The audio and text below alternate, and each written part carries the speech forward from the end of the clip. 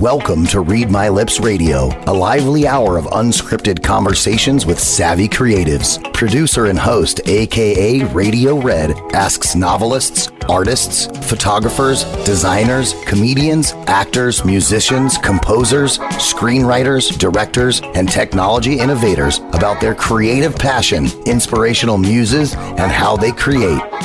Ooh, how those lips can talk. Now, here's akaRadioRed. So happy to be here, akaRadioRed, in the house with two lovely, really, really smart ladies. We're going to talk about topics that you may think are taboo, or you may not be sure how we're going to approach them. We're going to talk about financial management for women. What? Money? I know. People like me, we don't want to talk about it. We hope it comes in and we do something smart with it and use it well, but we don't really want to talk about it. Today we are with my special guest, Jessica Weaver, and we're going to speak about spirituality and a lot more. What is it? Do you have it? Do you need it? Do you learn it? Were you born with it? Do you get it through school? Does somebody give you spirituality? How do you know? With Susannah Healy. I don't usually introduce my guests at the top, but I'm so excited to have them. I'm going to ask the two ladies on my panel today to do a shout out with me to LLL. So on the count of three, 1, 2, 3. Hello, LLL. Hello, 1, 2, 3. Hello, LLL. L. There we got it. We sort of got LLL is lovely, lanky Laura Legs, our most loyal listener, and she lives in Whitestone, Long Island. But they're waving to you, Laura. However, I'm trying to take up, it's a fictitious GoFundMe to fund her moving to London, because it'd be lovely, lanky Laura Legs, most loyal listener in London, because she didn't want to go to Larchmont, which is near Whitestone, but it starts with an L, but she said it wasn't classy enough. So we're trying to get her to London. So Jessica Weaver, we might have to do some financial management for Laura. Okay. I think we'll work on that. So this is a show where I talk to really interesting people about creativity, cool conversations with creatives. And today my very special guests are, as I said, Jessica Weaver and Susannah Healy, and I'm just really, really happy to be here. A quick shout out to my engineer extraordinaire at Voice America Empowerment Channel, Josh. Everybody wave hello to Josh. Thank you, Josh, for getting us on the air. There we are. So let's go around the table. Let me just tell a little bit more about my guests, and then I'll have them talk to you about the fuller background. We're hearing some sound. I think it's Susannah. If you can, Josh, we have Susannah change her suppressed noise to medium instead of low, because I'm hearing like an air noise. Oh, it stopped. Okay, good. Thank you very much. Jessica Weaver, CFP. I think that's Certified Financial Planner. Jessica, yes. I got it. See, I'm getting my alphabet right. AKA not your father's advisor, and I'm going to say not your grandpa's advisor or your grandmother's advisor either. She's a wealth advisor. She's a best-selling author. I love that. She's a blogger. You'll find out what. She's the founder of the hashtag Pink Fix movement. We'll find out about that. And creator of Money Empire Club, the Strong Retirement Club. I'm never going to retire, Jessica. Don't even talk about it. And the Money Council. You can talk to us about how to become a money queen. Men, guys, you can listen and maybe you'll become the money king of the money queen. Who knows? She's a wealth advisor, and she talks about being a mad money scientist and helps women become better money negotiators. So Jessica Weaver, I'm going to put you on speaker view, full view for a minute. Why don't you take a couple of minutes and fill in that bio for us, please? Jessica, welcome. Thank you so much, Red. I am so excited to be here tonight, and especially with Susannah, because I also take a very spiritual side approach to money. So this could be really interesting tonight. But yes, I've been a financial advisor for 11 years. I also grew up in the industry. My dad's been an advisor for 40 years. So I remember sitting on the floor of our family room stuffing envelopes to mail out, to bring new clients on, to prospect. And then I worked every summer there. I started getting my licenses in college. And right when I graduated, I went full speed into an advisory role. And about 5-6 years ago, I really shifted to helping women. I wanted women to get more engaged with money, because the problem is, Red, women, we spend about 85% of the world's wealth, but we only make 10% of it. And I want to shatter that number. Because women, we give about 4 times more than men. So imagine if we started to raise that 10%, how much power we could change in this world.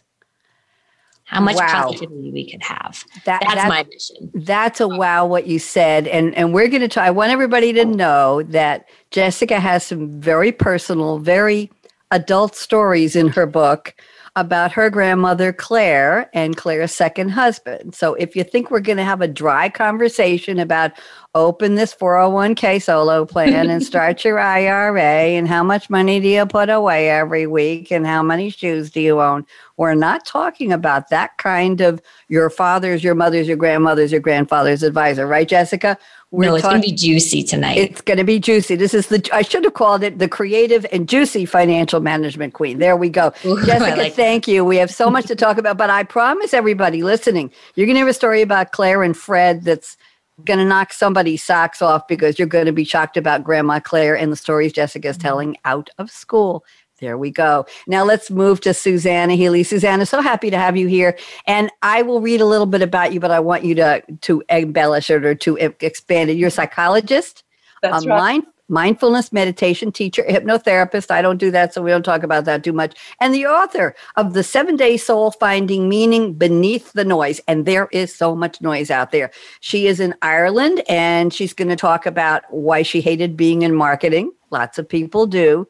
She moved into the field of psychology, and she's going to also talk about finding your career sweet spot. Susannah Healy, I'm very pleased to put you on speaker view so everybody can see beautiful you. And why don't you tell us a little more about yourself? Susannah, welcome. Thank you. And I'm so pleased to be with you all here this evening. As you said, Red, I'm a psychologist and a mindfulness teacher. But I came, you mentioned the marketing background. And, marketing itself is a fantastic skill to have. But it was just the life that I was in. I remember kind of, when I done my college days and all of that kind of thing, went into marketing, thought it was all I wanted to do. And I loved languages, loved doing international marketing. And then I just found myself kind of having this kind of sense of meaninglessness. I felt it kind of like I was, on a Sunday night, I was crying going into work, dreading going into work the next day and thinking, oh, golly, I just feel like a little robot or a little ant. And I had this kind of, it was like a big picture thinking, which meaning often is actually, it's kind of connecting everything together. And it was almost like a meaninglessness that I felt that when I looked at the bigger picture, I was just turning up and going back from work and feeling a little bit empty and feeling like I was trying to sell people things that they didn't really need kind of thing. And so I went back to study again and went to study psychology. And from day one, it was just, I found my groove. This is where I'm supposed to be. And it kind of continued from there. So it was that feeling of Jared Manley Hopkins, the poet, had a beautiful phrase of, when, for what I do is me, for this I came. And it was that sense of, I suppose like Jessica, I want to make spirituality juicy. Well, then we're just going to have to do that. Can you share that quote one more time, Susannah, that beautiful quote? It's from a poem. He wrote a whole poem, but he said, for what I do is me. For this I came. And if we can find that, wowzer. People talk about their purpose. What's your why? Yeah. Who are you? Jessica, I'm sure you've come into this many times. People say, what do you do? What's your purpose? Why are you here?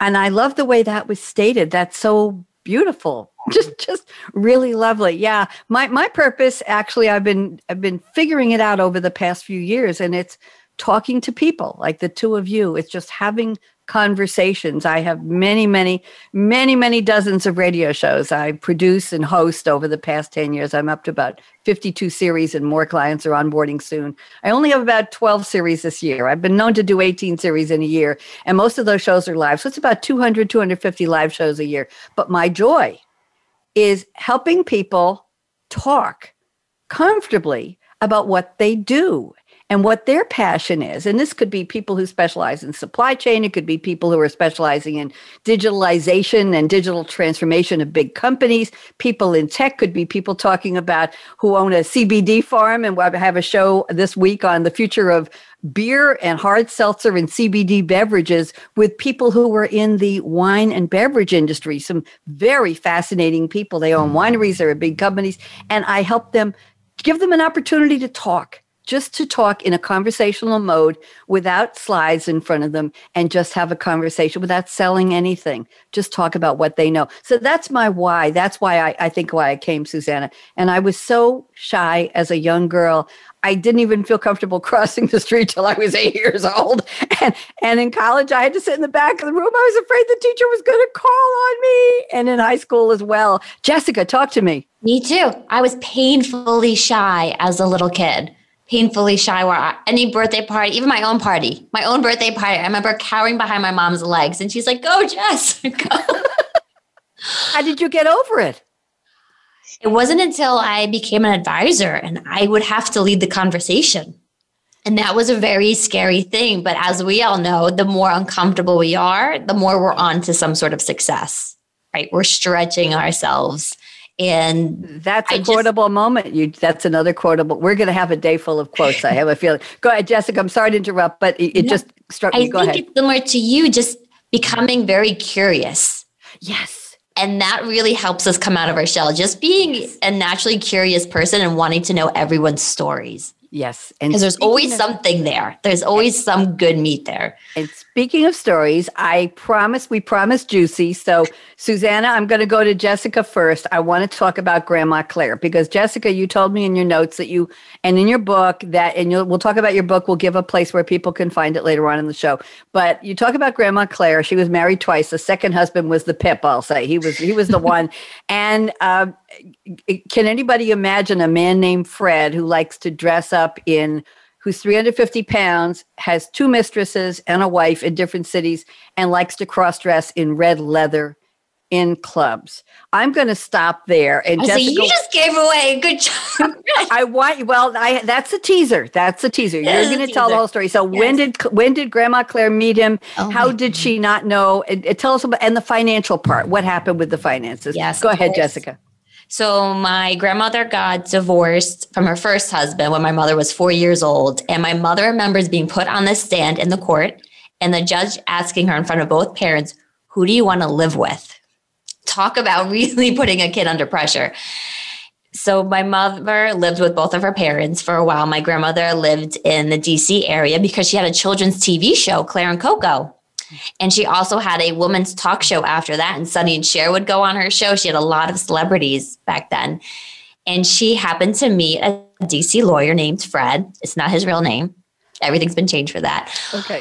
But they met when my mom was still pretty young. So my mom always viewed him as the stepfather. And not too long after they met, my grandmother retired and she moved south. First to the Outer Banks and then to Florida. And Fred kept working. He was a DC lawyer. He kept working and they would see each other a few times a year. So it was a very convenient marriage. I kind of think both of them thought the other would be their retirement ticket. I can retire and live off of the other. But expectations, right? If you're both thinking that, it's not going to work out. So one night, and this was when I was in high school. So fast forward 35 years. Fast forward, they lived like that for 35 years. My grandmother gets a call from an ER nurse. And the nurse says, does he usually do this? And she goes, well, what do you mean? Well, he's in a pink negligee and, pink toenails, pink nails. And my grandma's like, no, what do you mean? And what happened, he had a stroke and his mistress dropped him off. So my mom and grandmother joined forces and did a little investigating. They found out he had this whole other life in DC, this gorgeous apartment with a huge dressing room, walk-in closet with ball gowns, red bustiers. I mean, he spent a nice fortune on this wardrobe. He also funded 2 mistresses, one when he funded through college, one he paid for her apartment, Mercedes cars, $3,000 handbags, all the way to $3,000 handbags.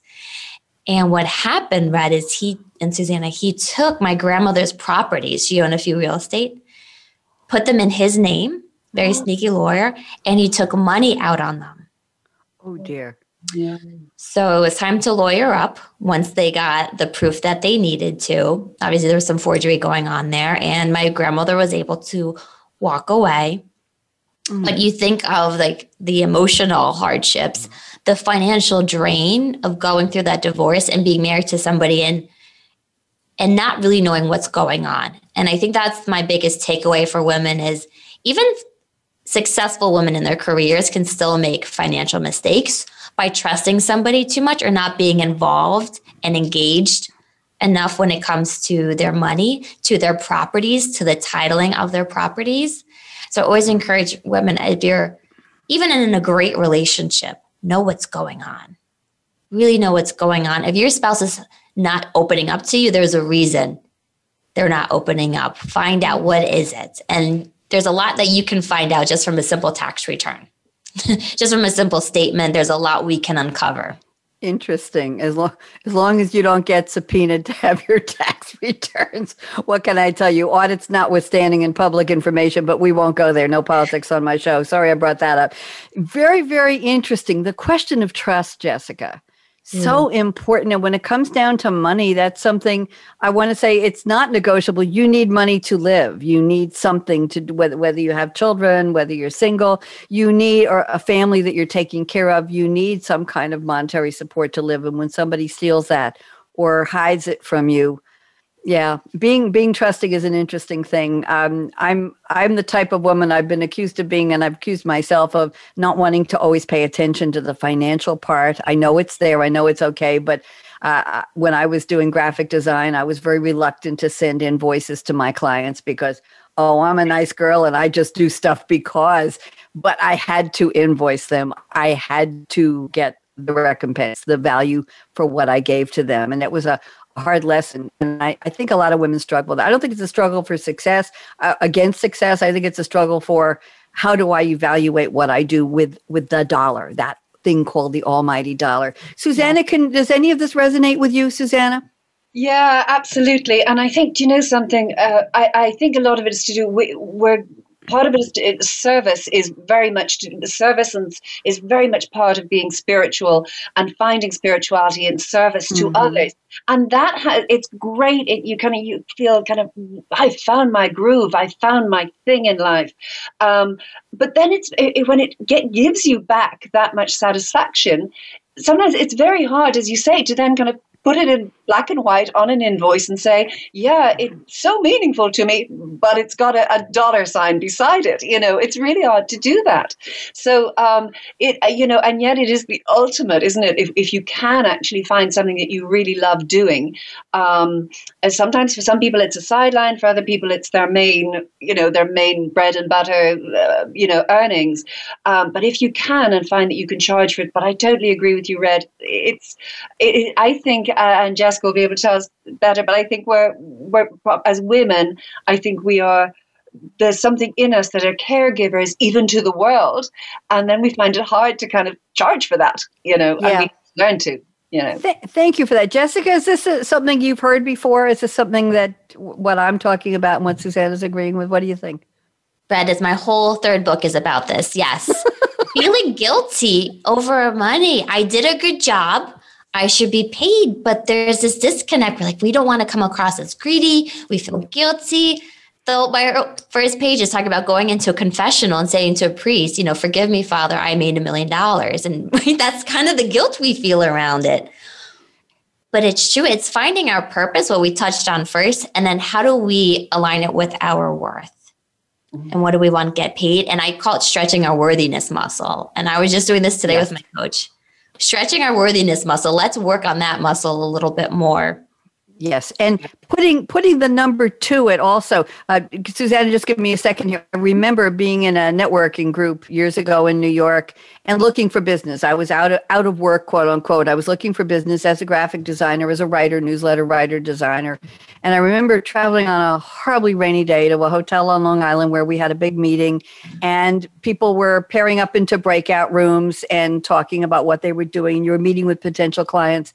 And somebody said to me, there's a guy in the lobby who's talking about you.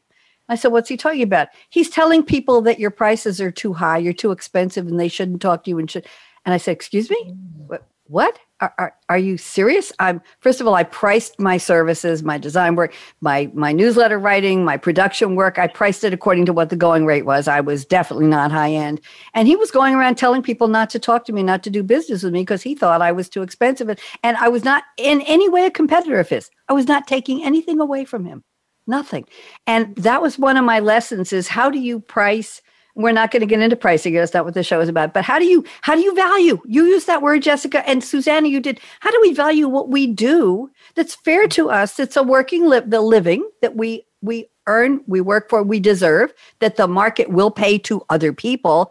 How do we say this is it? And I'm sticking to it. And one train of thought, and Jessica, you're more familiar with this than I am, is if you price yourself too low, people undervalue. They say, well, she couldn't or he couldn't be any good. They're not charging enough. If you price it out, well, this is the Cadillac or the Mercedes. I don't know if I can afford this. So there's all kinds of, it's people's relationship with money when they deal with us when we're asking for money. Am I right, Jessica? Yes. The more in tune we are to our own relationship with money, and we're going to see who we're calling in then. Because we usually call in who we once were. So if you had issues with debt at one point, say me, I had an issue with debt, I'm going to call in people with issues with debt. It's going to happen time and time. We're a magnet to who we used to be. So the more in tune and aware we are of our own money and relationship, we're going to bring those people in. So if we value ourselves, we'll bring in people who value us. Beautifully put. Susannah, I interrupted you before. I'm so sorry, but I had to get that story out. Obviously, it was a good story. Thank you, Susannah. Horrible story. I mean, I'm sorry that happened to you. Talk about insecurities. Yeah. Susannah? It's horrible, and I totally relate to it. And I remember when I started offering mindfulness courses here, and I was charging something, but I was actually charging really quite low. But I know it comes from a Buddhist tradition, a lot of the mindfulness teaching that we do, and certainly they would give it for free. But in the Western world, we really can't. And I had to pay for my training and all of that kind of thing. But I remember very early on, getting an email only from one person, but I remember it knocking me, saying, why are you charging for this? This should be free. But I mean, I had to pay for the venue, and I had to pay for my training. But I remember it knocking me, that feeling of, oh, golly, should I be? Is that the spirit of what I'm offering? Because knowing the background to it, but in the market that we're in, of course I had to charge for it. But and you were just mentioning there, Jessica, about we're kind of a magnet for who we were, and you're so right, because we're always becoming more something, and either just more of the same, or unless we set new targets, then more what we want to be. More of the same. Yeah, good conversation. Listen, I'll tell you where I am in Durham. You can't find a shoemaker for love or money. And I have been looking all over. I had to travel almost a half hour to a major mall, Crabtree Mall, to go find the one and only shoemaker in the whole area. Now, I'm a drummer, and I have little red suede boots with a brocade, and they're Ziggy Soho. Very hard to find. I'm buying them now, slightly used on Poshmark, on all kinds of websites, because they don't make them anymore. And I bought 2 pairs in red, which were great. And they put really cheap heels on them from the manufacturer. Long story short, they wear out very quickly when you're drumming, when you're walking. And these were cheap plastic heels that had 4 little prongs inside, no nails, no rubber on them. You just wear them down, and like 6 wearings, and you're down to the fabric on the back. And they're gorgeous. A chunky heel and a gold zipper up the side. They're little bootlets. Very, very pretty brocades. I bought the red. Of course, I bought the red. I've been looking for a shoemaker for almost a year for the red, and I finally found one. Okay, so I went, now that COVID is starting to break, I went to the shoemaker. He charged me for 3 sets of heels $60. $20 a pair. Now, the boots, originally I paid $29 at TJ Maxx. They were nice, comfortable, not high end, but not $5.99. Okay. The boots I bought on Poshmark, which are the blue brocade in the same style, I think I paid $20 plus $10 shipping. So I invested between $20 and $25, $30 per pair. I now almost doubled my investment in those boots. I brought him 3 pairs, $60 for heels, little rubber heels with nails in them. I couldn't say no, because I had waited 6 months to a year to bring the damn shoes. And I had to think this through. Jessica, I had to think, why did I pay? Well, there's a scarcity of people who can do this. Number one. Number 2, I love my red boots. That's part of my trademark when I go out to drum, when I do my band, and when I go to open mic nights, I wear the red boots, and I can't wear them because there are no heels on them. Okay. And then I had to figure, what is he paying? Well, this guy has a very desirable space in a very busy mall in Raleigh-Durham area. And it's a high-end mall, and he's right next to Panera. You say, oh, where are you? Go in the entrance to Panera, go like 100 steps into the mall, and he's there. He is paying rent, very good rent for it. His wife is the tailor. Anyway, the point was, I paid it. He did a very nice job, and I brought my boots home, and I can't wait to wear them again. So the point was, I had to figure out in my head, Jessica and Susannah, how was he having the nerve to charge me that much money for what used to be, what is it, $7 a pair or $12 for heels? It was never $20 a pair. And I realized that he is trying to stay alive and do his thing and provide value to his customers. And you just walk in the mall and he's right there. You don't have to take escalators. So anyway, I had to justify, to do the work to figure out why I was willing to pay it and why he was charging it. And I smiled and said, thank you. And I have my boots now. Susannah, I want to get into, I'm enjoying talking to both of you so much. I never intended for it to be this kind of conversation, but I'm really, really enjoying this. Susannah. Love shoes.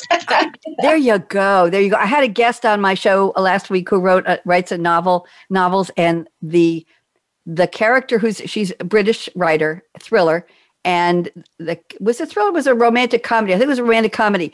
The protagonist in the book, has handbags that she buys that talk. They're talking handbags, and they talk to her. They're like anthropomorphic, and they criticize her. You shouldn't have drank that much last night. And why did you go out with your boss? She names them really, really crazy names. It was almost an X-rated show if I had said what she names the bags. So here I have shoes, but they're not talking. Anyway, Susannah, let's talk about spirituality. And my intro to you is, I mentioned before the show, I have a friend in New York where I come from, and he said he had a rabbi who had very beautiful services, and he brought in singers and actors to the Friday night service, a beautiful synagogue, beautiful stage, the bima, carpeted, was a lovely place. But he said the rabbi has no spirituality. And I tried to figure out what that meant. I think I felt what it meant, but I couldn't define it. Susannah Healy, I'm putting you back on speaker view. What is spirituality? Why should we care? What does it mean to us? Go ahead. Well, Red, it is hard to define because it is so personal. And I suppose in the book, in The 7-Day Soul, what I'm kind of arguing is that for too long, we've kind of put it to the wayside, and we've said, oh, we can't talk about that. That's one of those kind of very private topics. We really can't talk about it, and we can't ask people what their spirituality is. And what I argue is that there's now plenty of research to say that whatever our spirituality might be, it helps us, and it's really relevant to well-being, and therefore it's not a private matter. It's deeply personal, but it's not private. It's actually a matter of public health because it does help us. It benefits us. But what it is a difficult question to answer. But I totally get what your friend was saying. I've kind of been there, and I know the times when one thing is a performance and lots and lots of stuff going on, but you don't get that little sense of, I don't know if you have the phrase in the States, but the and then some, the little liftoff from normal life that feels like, oh, we've moved into a different space. And sometimes that can be done through utter silence, not through lots and lots of performance, you know. Interesting. So how do you consider yourself a spiritual person? We'll ask Jessica in a minute, but Susannah, you wake up and you say, we're talking about creativity on the show. We haven't gotten to that part yet, but Susannah, you wake up and you say, I am a spiritual being. I embrace spirituality. It informs and it enhances my life. And I have meaning in my life because I understand it and I embrace it. I hope I said that right. And I was saying that with great respect and not mocking at all. So I hope it came across that way. Those were my dulcet tones. I have them once in a while. So tell me, do I wake up tomorrow? Is Jessica going to wake up and say, I am a spiritual person? How do we get it, Susannah? Where do we find it? Well, I think, I definitely would say if we have been brought up with spirituality, then we have spiritual language. We have a way of seeing the world. So we see in between. So it's the relationship between things. It's a bit like no note on its own is beautiful. It's relationship between notes that's beautiful. So it might be, for some people, it might be a sunset. It might be your child and just looking at their skin and going, that's living cells. That is, and looking at your dog and kind of going, wow. I have a black and white dog. I have a kind of a sheep dog. And looking at the dog and saying, wow, there's an intelligence in its skin that knows to make that bit black and that bit white. Isn't that incredible? There's a living, intelligence within the cells of the skin. That could be your spirituality. It might be meaning and that sense of big picture thinking. So, because spirituality is really about our relationship from inside ourselves to something outside, but also to something within. For some people, they don't get the within. It's not for them, but they do get I'm part of nature, or I'm part of the world, or I want to make the world a better place while I'm here. That shouldn't be just for beauty pageants kind of thing. We should all be saying that, in my view. So it's a relationship to something bigger than ourselves. Interesting. Jessica, talk to me. What do you think? Are you spiritual? Do you want to be? Are you already? I am. So I went to 9 years of Catholic school. And then that was a lot of guilt and fear-based preachings and teachings all along. So I remained a Catholic, but I kind of went away from the church. I would go, but kind of like that rabbi, I would go. I was practicing, but I didn't feel very spiritual. Until a few years ago when I was dealing with some postpartum depression from having my first daughter. And then again, when I was pregnant with my son. And my friend handed me a book on God. And I realized I could create my own type of relationship with God. And kind of what Susannah said, I talk about this in my third book because we do go into the spiritual side of money a lot. And whoever you talk to, whoever it is you say you're thankful, I'm so grateful for this day. This was an amazing day. Like, who is it that you talk to and you thank or you go to for help? Is it the universe? Is it God? Is it angels? Is it a goddess? I think you don't have to make it a box. I think that's what a lot of religions do. It's this box. It doesn't have to be this box. It can be whatever kind of relationship you want it to be, but don't force it. Let it come and let it grow and mature like any kind of relationship. Thank you. That was lovely. Susannah, does that resonate with you like it did with me? Yeah, absolutely. And I think it's so true to say, because, that's a really living spirituality that Jessica is talking about, because for a lot of people, it never matures. I still attend Catholic services, so I'm still within the Catholic Church. I probably don't tick all the boxes, in all honesty. I have to be honest there, but so it's a bit a la carte. But it is for so many of us, and it has to get personal because otherwise it's meaningless, really. So I think an adult spirituality is where you've kind of questioned, you've wobbled a bit, you're perhaps constantly doubting. Or really you just don't know, but there's times where you just feel that sense of there is more than the eye can see. And there's a sense of awe. It might be a sense of just watching animals. It might be a sense of nature. It might be a sense of beauty in something or just a moment or in silence. Or as I say, in music, it could be anything, or it could be an entity that we, as Jessica says, give thanks to. But I think what Jessica's saying is so true. You do have to make it your own. That's a real living spirituality. Interesting. I will share with both of you that I started painting about 1.5 years ago, and I'm now up to about 150 pieces. I tend to dive in real fast. I have about 150 pieces, and there are hardly any walls in most of the rooms in my house that aren't covered with my paintings. And they're on canvases that are wood-backed, and I'm able to put a push pin in the wall that really doesn't hurt the paint and hang the painting on that. So it's not like I've got nails and wire all over the house. But I recently found something from an Australian painter. She's very well known, named Gilly. I can't remember her last name. Gilly. I'll find it and tell somebody. Anyway, Gilly Cube. Gilly, Gilly from Gillian Cube, Kube. And she has videos all over the place. And her technique is acrylic paint pouring. Now, I started out doing very geometrics with lines and rulers and all kinds of packaging collages, multi-material collages with watercolors for the first 6 months to a year. And then I got interested in acrylic paint pouring. So what I'll do is I'll take half of an egg carton, the styrofoam egg carton. I buy the 18 eggs, and I'll just take one slice of it with the 6, and I pour the paints in. I put a little drop there's a special oil you put into the paints that are liquid, and I will spill it. I'll take some paint that's almost done. I'll splatter it on a big white canvas, maybe 18 by 24, not that big. And then I will take the paints and I will flip. I'll put a different color paint in each of the 6 egg parts, and then I'll flip this egg carton over. And then I circle it in circles and swirls above the canvas and let the colors fall where they may. Then you tilt the canvas down, up, left, right, and you watch the paint flow. And the oil allows little cells to appear, like little holes in the paint, little cells, and the colors mix and blend in. There's no brushes involved. And then you have little water-filled balloons. And when the paint seems to be semi-dry and it's settling, you push this little water-filled balloon filled into a part of the paint, and it pushes the colors into what looks like a pansy shape of a flower.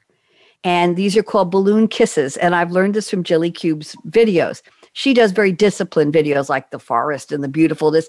I just let it go where it may. But what I want to tell you is when it's done, I'll turn it all 4 directions to see what it says to me. And I think, Susannah, there might be something spiritual in this. I found a painting I did recently where I found in the colors, you won't believe this, 3 little elephants that were in a row marching in this direction. I did another one where the paint had dripped down and I saw people's faces looking out like little eyes and little, not perfect faces, but I could see like caught in the forest. And I just did one where the paint was coming down this way and it was a big thing of white with some red in it and then some blue and purple. And my boyfriend said, turn it upside down. I flipped it this way. And he said, it's fire and ice. There was a whole layer of white kind of swirled with color. And then there was a red and a purple and a yellow in between. He said, I see fire and ice. And I looked at it and I did. And then very busy dots and flecks of other colors. I had taken the leftover paint in the egg carton and just slammed it against the canvas. So the little dots that were left inside were making little flecks on the painting. It's very colorful. I'll show it to you after the show is over. I don't have it with me here. Anyway, I see, and Susannah, I stand there and look at these paintings. There's no plan for them other than what colors am I going to pour? Or I'll just pour them out of a cup. You don't have to use the egg carton. And I'll just look at it and say, what is it? What comes to me? What do I see? And I stop and I get very still and very quiet and no music on, no news, nothing. I live here by myself. And these quiet moments are just looking and saying, what did I do? What's in there? Susannah, is this a spiritual moment or am I losing my mind? Talk to me. Absolutely. Yeah, absolutely. That's it. And then it sounds like, Red, what you saw might be different to what your boyfriend saw. So you've lifted it from just being paint on a canvas to it's created something, and it's deeply personal because it's more than the eye can see. What you're seeing is different to what he's seeing. So it's that suddenly it's created and then some, and I've seen it in many different things. And like, for example, I have a favorite picture of it's in a British museum, a London museum, but it's a whole sculpture. But I have the picture beside a flying pig on my desk is also a picture of this statue. And it's just, I love the flying pig, but beside is this picture of a mother with an infant just kind of, and it's only just the top bit of the mother with an infant kind of, climbing over her shoulder. And to me, it's a block of stone, but it absolutely transfixes me. It's kind of like, well, is he lying on her hair? But because I've had those moments, your child's lying in your hair, it's kind of hurting you, but you wouldn't change that moment for anything. Or you really have other stuff to do, but you're worried about the child, and you just stay there forever until the child is bored. That I'm putting extra my own story into that block of stone and that little sculpture. And it's the same thing. So it's that deeply personal, what it says to you, that spirituality. Thank you. Jessica, anything? Is this resonating with you? I see you nodding. Yes, especially what you were talking about. It's kind of like these visions. Something is trying to speak to you through these paintings. Yes. And that's part of receiving. That's part of receiving money, wealth, receiving opportunities, receiving love is letting the visions talk to you, not forcing it, just letting it come. And there's something there that hit deeply in you because you might have experienced it before, or it might be coming to you, or it's something that you're yearning for. There's something that's trying to talk to you. Now, let's talk about, I'm going to do a segue here, a little bit interesting. Let's talk about chocolate and mimosas. Jessica, you know what I'm talking about.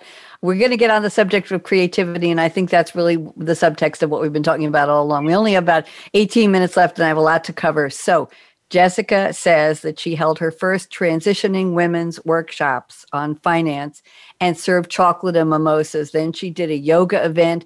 Then she did a markets and martinis party, not your father's advisor type of event. So you have created moments for women in your courses, in your workshops, seminars, webinars, whatever you're titling them, Jessica, for them to have that still moment and relate. So why chocolate and mimosas? Why markets and martinis? Just give us a little clue as to your creativity and how you introduce these special elements that will make them very memorable, I have a feeling. Jessica, what were you thinking when you did it? What was the process?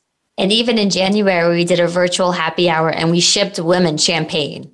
We shipped them champagne. And I can't tell you how many women just loved coming home from work after a long day to see a box of champagne sitting on their stoop or their porch. They go, this was the highlight of my day. But it's a way to make money fun. It doesn't have to be this big, overwhelming topic of, like you said, let's budget and asset allocation and put your money here.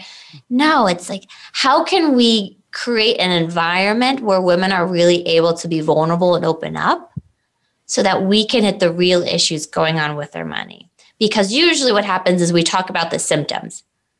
I'm in debt. I can't afford this. I want to retire, but I'm going to run out of money, right? Those are all symptoms of what the real money issue is. And I can't get to the real money issue unless you're willing and open to talk to me about it. So I have events. We have wine, we'll have mimosas, we'll have chocolates. We're doing a virtual open house where it's basically like shopping for our money, not just with our money, giving women ideas. But I always even start my own books with a very personal and vulnerable story of myself. So women know, like, I'm living and breathing what they've been going through. I've been through it, or I've helped family go through it. I witnessed it. And I want them to know God loves us in our mess. And the first thing we want to do when we're in a mess is hide. And that's the worst thing we can do instead of reaching out and getting help. So that's what I want women to know. Like, we can make money fun. It is a game. Let's get engaged and excited over money instead of shying away or avoiding it because it just brings up pain or embarrassment or shame. We have to get past the shame. I can tell you that. Thank you very much. I earn money, therefore I should be ashamed. Not anymore. Let's do a little bit of housekeeping that I forgot to do in the beginning. Today is June 7th. It's 158th day of the Gregorian calendar. Thank you to Gregory, whatever his mother called him. We like your calendar. We've kept it for a long time. 207 days left in 2021. Jessica, speaking of champagne, if you're planning something really wonderful to imbibe on December 31st, 2021, to hope that 2022 is a totally so much better year, then you better think about ordering it soon or about making it. In the sink in the garage could be where you make your homemade Kahlua. You could have the bathroom, the bathtub in the guest room. That could be a still for making some kind of a homemade whiskey, whatever you want. So now is the time to start. This is the 23rd Monday in 2021. I'm the only one who cares about that. The zodiac sign is Gemini. The element is air. The ruler is Mercury. The lucky numbers, listen, to write these down: 5, 7, 14, 23. Good luck. Don't tell me if you don't win. Now let's do a couple of celebrity birthdays here. Today, Prince. One name. His name was Prince Rogers Nelson. Prince would have been 63. Funk, rock, R&B singer, songwriter, musician. 1999 was one of his songs. Purple Rain. We all remember that one. Not the way I sang it. He passed away in 2016, and I remember that day. 5 years ago, he's gone from they think it might have been a very unfortunate and unintentional overdose in his private elevator. I think it was a very strange story. But Prince, you brought a lot of light and a lot of wonderful and very introspective music to the world, right? I think he brought some spirituality, Susannah. I have a feeling. Yeah. Tom Jones, what's new, Pussycat? Oh, am I killing the songs today? 80 years old, Tom Jones. Remember him? The green grass of home. I love Tom Jones. Those hips, remember he did his own version of Elvis with the hip swivels? Wow. Something about that black jacket with the open neck white shirt. I am seriously dating myself here. Liam Neeson, a little bit younger, is 68 today. Irish American, starred in Schindler's List, Les Miserables, all kinds of movies. Very powerful actor. Still doing a lot of, I think, some violent movies about probably money laundering and crime and all that. He's still Bill Hader, comedian, started out on SNL, or he did that somewhere. I think he's married to somebody very famous. He's 42. Happy birthday, Bill Hader. Former Russian tennis player Anna Kournikova. is all of 39 today. That was Jack Benny's age. He stayed with it. He's always going to be 39. And the rapper Iggy Azalea, who I know absolutely nothing about, is 30. Mazel tov to you. Happy birthday. Let's do some quick national holidays you've never heard of, and you're going to do it now. And you're going to tell me quickly if you plan to celebrate or if you already did. So today is June 7th. It's National Chocolate Ice Cream Day. Oh, who likes chocolate ice cream, Susannah? Absolutely. That's a winner. I will tell you that I just discovered that Turkey Hill makes a triple chocolate, triple politan, they call it, with 3 kinds of chocolate. Instead of chocolate, vanilla, strawberry, 3 flavors of chocolate all in the same carton. And one has little tiny chocolate chips that really, they're too tiny and they stick in your teeth. But the other one, it's creamy and there might be some candy embedded in one of them. Very, very creamy, very good. There's another one I've been buying. I think it's Breyers and it's chocolate truffle. And it actually has little squares of chocolate truffle candy embedded in it. If you're going to have an ice cream soda with a short straw, a small thin straw, you'll never get the candy up. So you got to use a spoon to scoop it out of the bottom. I wouldn't know. I've just heard that, of course. June 8th, tomorrow is National Best Friends Day and World Oceans Day. So, Jessica, you have a best friend. You're going to take them to the ocean. What do you think? Should we combine? That's, or maybe we'll do, I don't know, a tub, a bath. Susannah, what are you going to do? FaceTime each other in the bath. Yeah, I definitely will. I think if I'm going to die of hypothermia, why shouldn't I bring my friends along with me? There you go. Well, Wednesday, okay. Wednesday is International. First of all, it's National Donald Duck Day. Okay, that would be fun. But it's International Dark and Stormy Day. Do you both know what a dark and stormy is? No. It's a drink. I was going to say a drink. It's an accidental collaborative effort by the Bermuda rum makers, the Goslings Rum, and seasick sailors, members of the British Navy who were stationed on Bermuda in the 1920s. I memorized all of this, of course. I'm not reading it. They brewed ginger beer as a remedy for seasickness. Some intrepid sailors began adding a little bit of Gosling's rum, Black Seal rum, made it into a dizzy tummy remedy, from a dizzy tummy into one of the most popular and widely recognized cocktails of all time. So it's called a dark and stormy. So Wednesday, you can take some rum and you can take some brewed ginger beer and mix them, and good luck to you. I can't promise what it's going to do to your tummy. Thursday, if you didn't like the dark and stormy, Thursday is National Iced Tea Day. That's a little more palatable. Jessica, are you an iced tea drinker? I'm a hot tea drinker, but Ooh. I could just switch it up that day, I guess. You could, a couple of cubes. Susannah, what about you? Iced tea? Yeah, I'm with Jessica. I drink a lot of tea during the day, but it's hot tea. So yeah, I'll have to go in search of some iced tea. Well, I started watching a lot of British detective shows, including MI5, which is called Spooks also, and all kinds of The Unforgotten, I think, with Nicola Walker. And what am I watching? The Morse series, Inspector Morse, Inspector Lewis, Endeavor. Endeavor was the young Morse, and they made that show after they finished Morse. John Thaw, the actor in Morse, died. And then they had Inspector Lewis, who was his second-hand man when Morse was around. But in the Endeavor series, his first name was Endeavor Morse, but they never called him that. They just called him Morse. So when they admitted his first name, they made a whole series with a very young, attractive actor who did a fabulous job. I went through that, binged it a couple of weeks. And his second person was Fred Thursday, Detective Sergeant Thursday. Anyway, it gets very confusing. But anyway, so I have 2 more episodes left on MI5. And the secret to that show is that they kill off all their main agents in the MI5 unit. They either get murdered, exploded, blown up, or they decide to leave the show and they have to pick their exit. So every single person who's been a main part of the team has died or left in disgrace. Very few get to leave on their own terms. I have 2 more left, and somebody beloved in the series is going to die in the next episode, and I'm very sad about that. So my point is, they always say, would you like a spot of tea? When they're in trouble, can I brew you some tea? Would you like a cup of tea? They're always, cuppa. Would you like a cuppa? Yes. Okay. I'm glad you 2 drink hot tea. We'll change Thursday to National Hot Tea Day for the 2 of you. Friday, get your teeth strong. It's National Corn on the Cob Day. And if that isn't good enough, it's German Chocolate Cake Day. Okay, Susannah, which one? Corn on the cob, German chocolate cake, either or both?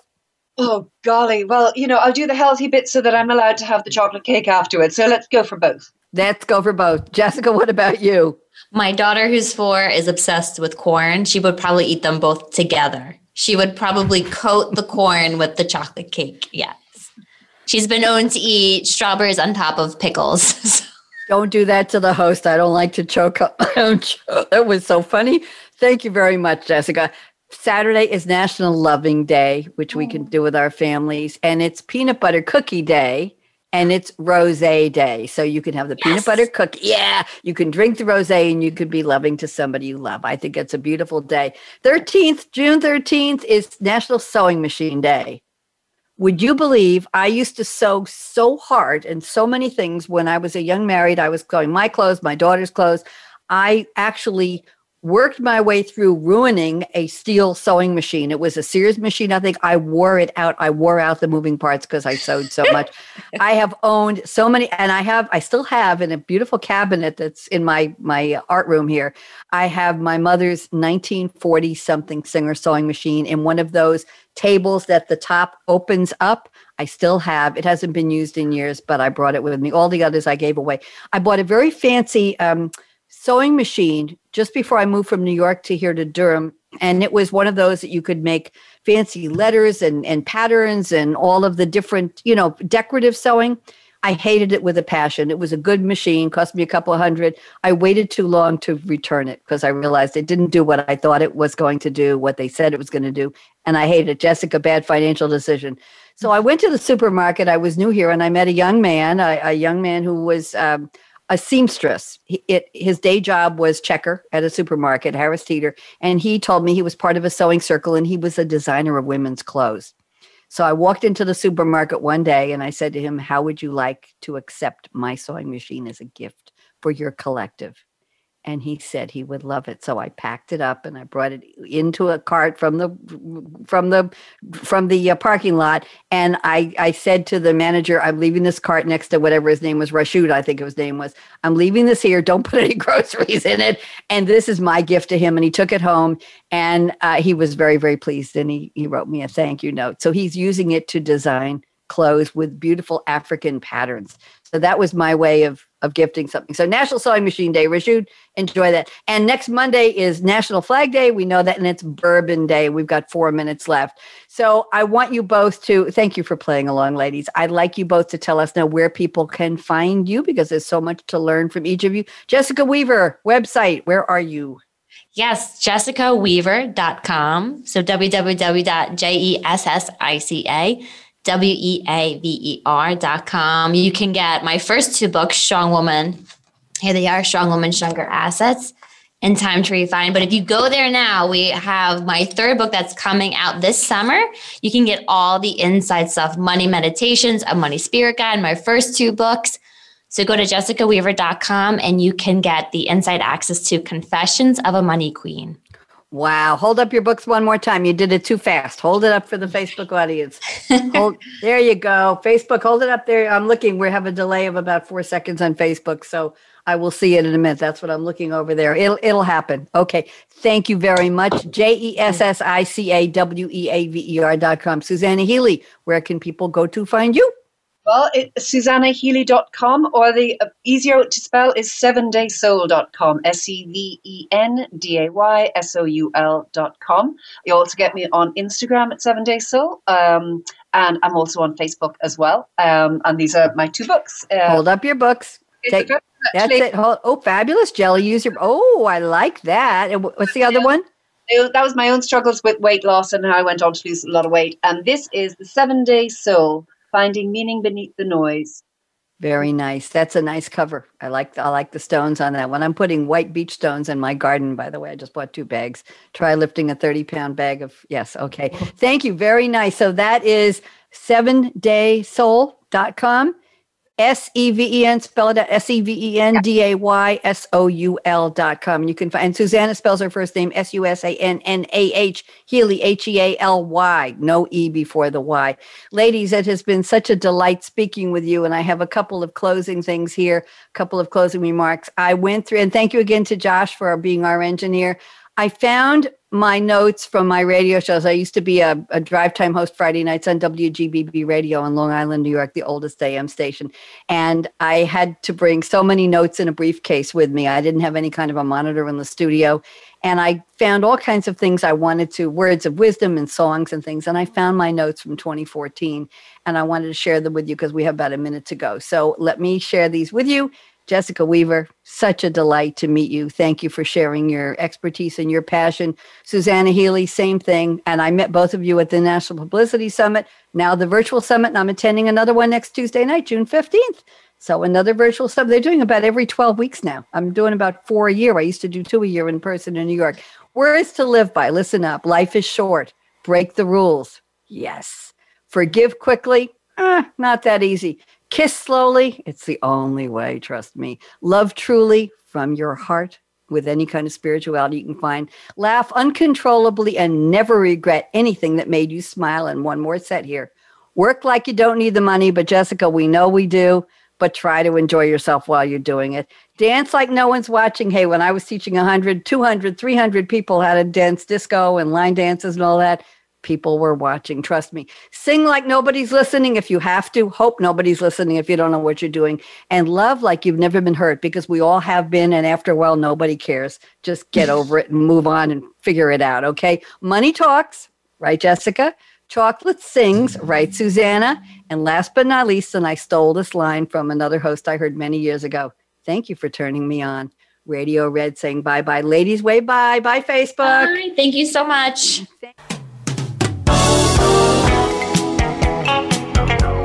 Thanks again for tuning in to Read My Lips Radio, presented by the Voice America Variety Channel. Tweet your questions and comments to @RadioRed777. Join host akaRadioRed again next Monday at 4 p.m. Pacific Time, 7 p.m. Eastern on the Voice America Empowerment Channel.